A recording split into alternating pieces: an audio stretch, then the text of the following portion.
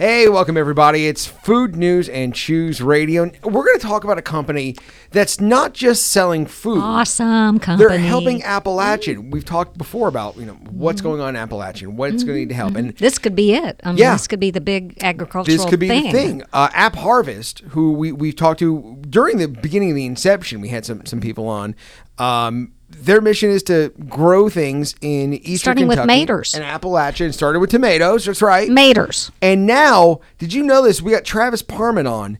They are expanding to 4 different farms. How you doing, Travis? Peachy. Thank you. How old is the? You might say tomatoey, because that's how you started, right? That's true. Yeah, true that way. So what? How long has App Harvest been? So officially since 2017, but that was when they just had laptops and backpacks running around trying to get interest for the subject and trying to get investment in the project. But the actual opening of the facility was we did our first. It was 2021, January of 2021 was when we did our first harvest. Okay. So that was during the pandemic. During COVID, so we did a virtual press conference. Martha Stewart is on the board, so we did a press conference with Martha Stewart. We were so nervous packing up that first harvest of tomatoes to send to her, because she'll tell you flat out if she likes it or not. Yeah, so and that carries weight. We're going to get full, brutal honesty, and she gave it a thumbs up, and we're like, whew, okay. And this is all in Moorhead. Started out in Moorhead. Moorhead, Kentucky, absolutely. We've got our flagship farm there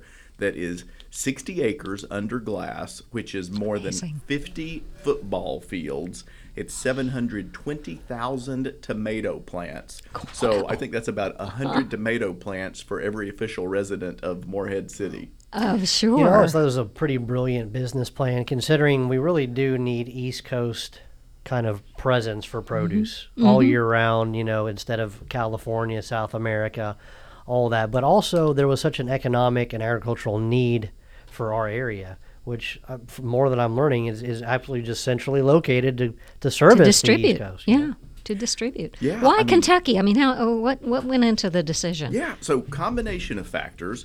Jonathan Webb, our CEO, is a Kentucky native, and he started in solar. So he was doing these big solar projects for the government. He always wanted to come back to create jobs in Appalachia. So that was part of it. And then the location is fantastic because we've got the resources with climate change, with changing weather patterns. There's abundant water here. Right. And we work on 100% rainwater. And so that's a big factor. The retention pond that we have out in Moorhead is the size of 70 Olympic swimming pools.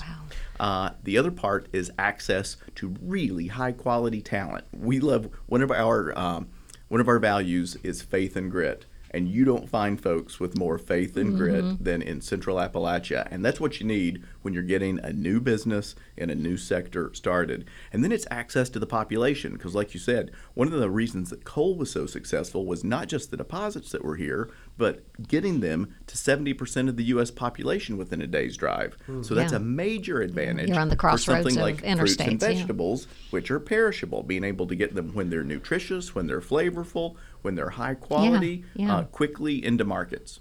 So you talked about the hydroponic kind of process, the technology behind growing tomatoes at this kind of scale. And I got to speak with you before, and you kind of liken this to a robot, like a huge 3,000 acre robot that has all these systems in play. Can you describe to our listeners, how does this work? Yeah, our chief technology officer likes to call the farm one giant robot because it's so highly automated. So it's a greenhouse style. So we have a glass roof, and it's diffused glass so that you can barely see your shadow when you get in there, because the light filters in a way that each plant will get its fair share of sunshine. And then you basically program in, I want this temperature, I want this humidity, I want this amount of light. You can dial in exactly the type of light you want. We start with sunshine, but then we supplement with the world's largest hybrid array of traditional grow lights and LED lights, which are 40% more energy efficient. And you can say, hey, I want this color of light because I want to promote blooming, or I want this color of light because I want to promote more tomato So that's growth. the future of farming, right? Yeah. That's what we say. Yes. That's, I selfishly, I love the mission statement of what you guys are doing for Appalachia, and that's great. But when the rubber hits the road, for me, I'm happy that we're getting better tomatoes, because Yeah. People who like tomatoes know that we've gotten used to crappy tomatoes. Over the course of the last 20, 30, 40, 50 years, we don't eat good tomatoes anymore. Yeah. Yeah. We just don't. Especially when you're from Kentucky and you have those, starting in the late June, you get these heirlooms and all these varieties, stuff like that. You get to October and you go to the grocery store and it's basically a green tomato, like an apple you're eating. There's just nothing. Let me ask you, is that because, like what you said earlier, is that we know like tomatoes are one of those things that don't ship well when they're ripe. So you have to pick them before they're ripe, and then you got to bring them from California or, South America. So they can't be ripe, right? Right, and they're refrigerated, and that's which is a just no-no. not what Yeah. you want to do to a tomato. Yeah. So basically what you guys are doing are saying, hey, we can get these tomatoes in a day's drive to 70% of the country. The reason we started with tomatoes is because it's the number one vine crop coming out of Mexico. So okay. you have all these food miles involved coming out of the extreme southwest of the U.S. and out of Mexico, and we're like, hey, we can do better. That's a huge carbon footprint. Yeah. Yeah. Plus, you've got all these questionable labor practices, questionable pesticide use issues. So it's like, hey, we can do this better, and we can start with tomatoes and then branch out from there. What's the makeup of your workforce? Because how many people and what do they do? You must have to have some scientist type people on Yeah, we've got a dedicated technology group that helps us out on one end, and then we've got folks that we call crop care specialists who take care of the plant needs, and that's a lot of on-the-job training. So we have folks who have a farming background who join. We have folks who have warehouse experience who join. And Are people from the coal industry switching over? Some. The thing is, coal has been on the decline for so long, it's almost hard to find folks people. because they've had to find something else to do. How for the many past how 10 many to are 20 employed? years. How many are employed? We're right at about 500. 500 Yeah, jobs, and they're good jobs. We are a certified living wage company. So that gives you Nice. full benefits. That gives you stock in the company. So we do Wow. our best to treat employees right. That's what we need. That's Yes, what the country. I'm loving that. Now, by the time we get to the 4 farms by the end of the year, we expect to be closer to 1,000 employees. That's just amazing. Now, this is very cool because Yeah. they're doing, not only are they going from Moorhead, one farm to yeah. 4, but also they're adding to the produce. So it's not just going to be it's tomatoes not. Yeah, anymore. tell us about that because it's Moorhead, but then Berea too. Moorhead is tomatoes, and then next we'll have Berea, and Berea is going to be salad greens. Wow. So it's going to be 15 acres. But when you start talking about salad greens, 15 acres of salad greens in this environment is really dense. We think that's going to be the largest salad greens facility in the world. Speaking of the greens, Amazing. could it be all varieties? You're going to be doing a mixed spring mix, or are you going to concentrate on, say, romaine, or how? Yes, you know which we're ones? going to have about 11 different types of greens that we'll be growing, and then that goes into about 3 or 4 different mixes, I think. Because part of this is experimental. You have to see what grows under these conditions. I'm telling you right now, for restaurants and on the East Coast, this is a game changer. There's so many fluctuations in lettuce when you're going from South America to California, switching fields. I'm talking Can't about be as good. 30% waste where, you have to peel a lot of brown lettuce off. You don't know how old it is. It's not clean. It's not good. So having that kind of direct drive on this that close is going to be a game changer. We've got a fellow who is such an expert in this area. I like to call him Chief Leaf, and I love that. He was working and producing for one of the fast food restaurants, and they said, "Hey, your lettuce is so good, it's overpowering the burger. Tone it down a little bit." That so is too we've got funny. somebody who can say whatever you want, whatever the customer specifications are, we'll get it for you. Now you had 2 other locations. Berea is going to be Berea's going to be lettuce. salad greens, and then Richmond is going to be more tomatoes. So it's basically a cut and paste of what we've done in Moorhead in Richmond with more tomatoes. And then we're going to have berries, mainly strawberries, in Somerset. How I mean, fun. really, the possibilities are endless. You could do Yeah. pretty much anything. Yeah, you wanna and do. you can mix in season to season some other crops too. So we think at some point You we're going might to be able to do squeeze that. in some now, cucumbers. Now, you're not just growing food, you're also doing some work with teaching people about food We and really- recipes, Chef. I think that maybe you've talked to them about. Well, they brought us Make this me a tomato nice pie, by the way. salsa they're doing. But yeah, we got plenty of tomato recipes for you. But yet, in terms of education and there was something going on you had with students, and then also there's this fight for food kind of campaign, right? Yeah, so a couple things. Like Fight the Food Fight is our consumer campaign I can tell you a little bit about. And then we believe we need to create an ecosystem here in Appalachia that feeds on itself in this whole sector of what's called controlled environment agriculture. So you got to learn the high-tech part that goes into that. So we like to call it growing our next generation of farmers and futurists. So we have these high-tech hydroponic farm classrooms that we're sponsoring. They're made from retrofitted shipping containers that have LED lights and a closed-loop irrigation system, just like we farm with on our big farms. And that's what allows us to use 90% less water than traditional open field agriculture. And so we're going to be, by the end of this year, at 12 schools, most of those in eastern Kentucky, a couple Nice.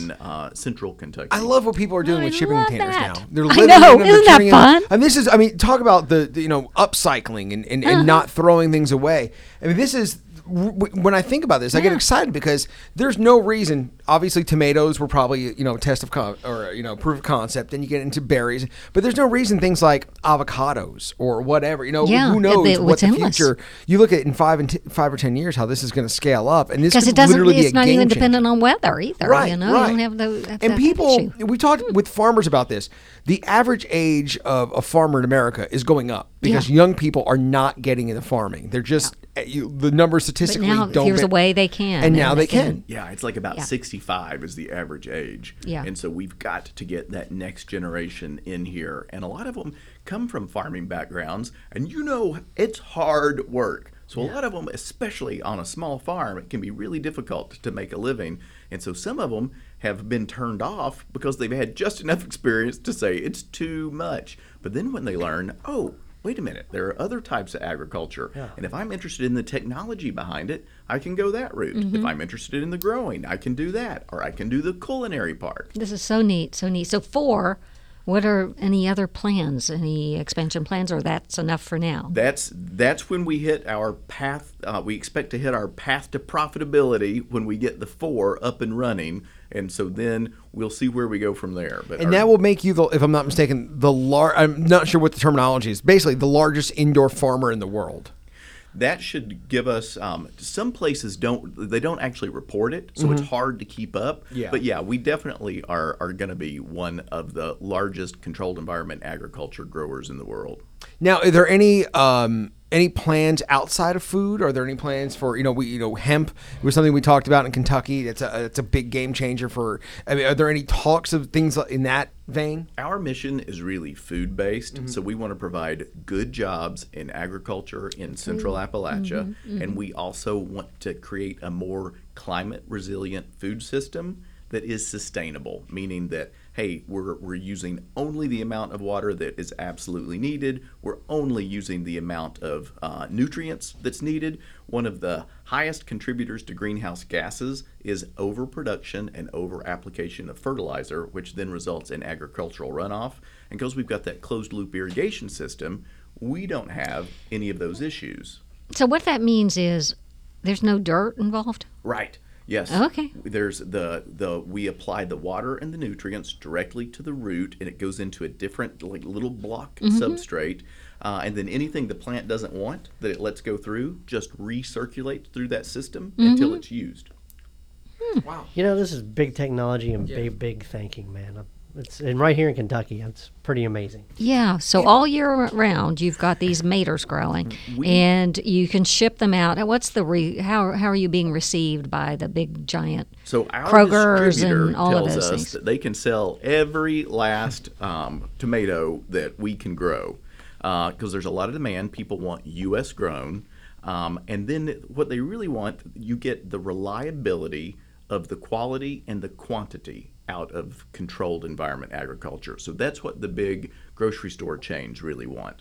So we've had good reception based on that. Now, are your we were talking about this earlier. You can buy App Harvest through grocery stores, and you can. If you're a chef, there are ways you can buy App Harvest, but pretty much it is you guys are wholesale only. You're selling to, so you got to make sure your supermarkets carry them, and if they don't, you can always ask for them, right? Yeah, you can always ask for us by name. We co-brand with our distributor, so you'll see little stickers on the tomatoes that have our Appalachian Hills on them, the double hills. Oh, you can go to okay. appharvest.com and take a look if you're not familiar. And then they're co-branded with Sunset, so you'll see Sunset, yeah. those. And then with What Chefs Want, then you'll see those are directly App Harvest tomatoes. Oh, my I mean, you know, there's a lot of businesses that have a mission, but when there is the mission and you tie that to a good product, when you can help people and make a more consistent, better product, that's the goal. That really is the goal, and that's what you guys are doing. And And that's amazing. It's kind of a one-of-a-kind thing, isn't it? I mean, maybe some European... So we based it on Dutch technology. Dutch. I thought it was Dutch so, technology. Yeah. So over in the Netherlands, during the Second World War, their supply lines got cut off. And so they lost a lot of people to starvation. And they said never again. And they made it a national priority to say we will be able to feed our own people. And so they started using this greenhouse technology. And then what we did was we took that basic idea, added more technology to it, and did it on U.S. size scale. So they have a network of many more smaller outlets, and we're going, traditional U.S., go big, let's do this at scale, Sure. let's get efficiencies of What's scale. we talk about the efficiency. What's the production versus, say, the same footprint of a terrestrial farm, for lack of a better term? Up to about 30 times is what Whoa. we project. 30 times. So I figured one or Amazing. two. You're So talking that about 30 60 times. Yeah, so that 60 acres, that first 60 acres we have in Moorhead is more like about 1,800. By the time you factor in food waste, because food waste can be 30 to 40% from field to grocery store shelf, so you're looking in the mid 2,000 acre range. Yeah. So yeah. those plants can get tall, right? You don't ever think about a tomato plant being 30 feet tall, but these are I huge, bet right? they can Yeah, get huge. yeah. We always say, we're like, hey, if you can get good heirloom tomatoes out of your grandma's backyard, that's the route to go. Yeah. But you can't all year long. So whereas you guys grow tomatoes, right? Well, sure. How many productive trusses? He does How for me. tall? How tall do your tomato plants get? Not too tall. Farmers. What are the farmers? Do you have relationships with farmers? Yeah, we do CSA boxes for our employees on a regular Okay. basis, and so we partner with local groups like Black Soil to work with local farmers to do those CSA boxes. But on the size of these tomato plants, they grow for about 10 and a half months. They can get 30, 35 feet tall, have 25, 30 productive trusses on They're them. trees. They're basically trees at Yeah, that point. and they're indeterminate, so they keep producing that whole season. Now, we go offline when the local farmers come online with theirs. Once a year, we need to do a refresh of the entire facility. So we put okay. in new plants, and so we go down when you get, there's a little bit of overlap, but we go down when the open field produce starts coming online in the summer. I think you kind of answered my question, but that's what I was going to ask is because when you grow tomatoes at home, your plants last, from May you to, if gotta you're replace lucky, them. till September, maybe, Yeah. possibly, or they just die. You guys can get 10 months of growing out of, so you're talking about multiple growing cycles. You can pick tomatoes, they'll grow back, and you can keep doing that for 10 and a half months on one plant? Yeah, these plants, keep growing and producing continuously. I got to tell you a quick story about a Eastern Kentucky guy, my dad. Okay. He moved to our house from Eastern Kentucky to help care for our boys because we were both career crazy people. And we had cleaned out our flower beds in front of our house in a Lexington subdivision, and we're going to plant our shrubs and what you do in a subdivision. And I came home from work one day, and he had planted his tomato plants in our flower beds. And the neighbors were like, oh no, Until they these want tomatoes. plants grew and they grew and they grew, and it's like my dad just thought it was the greatest thing in the world, and I remember being angry at the time, and now I look back on it and I'm like, You're angry until you're eating a BLT. what a beautiful thing. Then you're happy. We got to a break, and it was great talking. Travis Parman, right? You got it. Okay, of App Harvest. If people want to get involved in App Harvest, what can they do? Can they? Well, how can they help, or how can they get involved? Learn more about our story and pass it along. We did a campaign called Fight the Food Fight this past fall, and it was really to educate consumers about know where your food is coming from and the impact its production has on people and planet. Are the people growing your food getting fair wages? Are they practicing good stewardship, on resources? Are they polluting the environment? Are they taking care of the environment? Just have those conversations at the dinner table. Look at the stickers on your food. Know where it's coming from and dig into it a little bit. And if you want to learn more about us, we've got everything on the website. App Harvest, go check them out. And right in downtown here, you can probably just walk in and check out all the stuff. I've seen the truck you guys growing tomatoes out of. I love it. Oh yeah, we've got a mobile great. greenhouse Yeah, as part of that effort. So we've also got a test kitchen over at Gray Line. That's an awesome we've thing. been having some community groups come in to spread the word that way too. You guys are doing great work. All right, we got to take a break. Thank you, Travis, for coming in. App Harvest, go check them out. And this is Food News and Chews Radio.